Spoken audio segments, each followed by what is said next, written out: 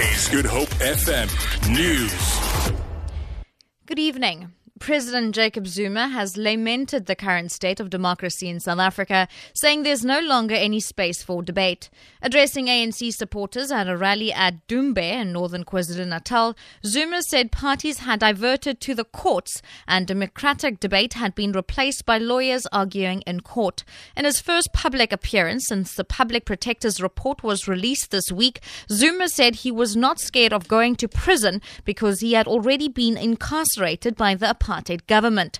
The Public Protector wants a judicial inquiry into claims of state capture by the Gupta family, while political parties want 783 fraud and corruption charges against Zuma to be reinstated.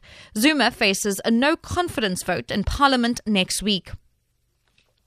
A 5-year-old boy has been killed after he was hit by a truck on Old Soloris Pass. ER24 spokesperson Russell Meyrung says paramedics and local authorities found the truck parked in the middle of the road. Meyrung says paramedics found the boy's body laying motionless underneath the truck. Unfortunately, the child had already succumbed to his multiple fatal injuries.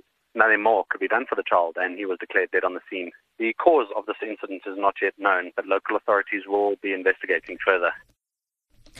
The City of Cape Town's Safety Directorate has dealt with more than 130 fireworks complaints this past week in the run-up to today's Guy Fawkes celebrations.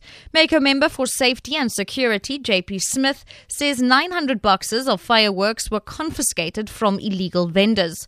Smith says residents who discharge fireworks outside of the designated area will either be fined or receive a summons to appear in court.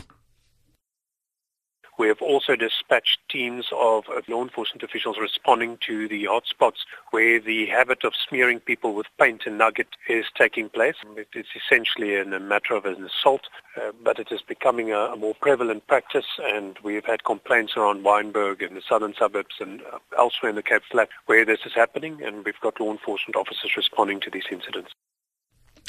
And finally, thousands of South Koreans are continuing in a mass protest against President Park Geun-hye.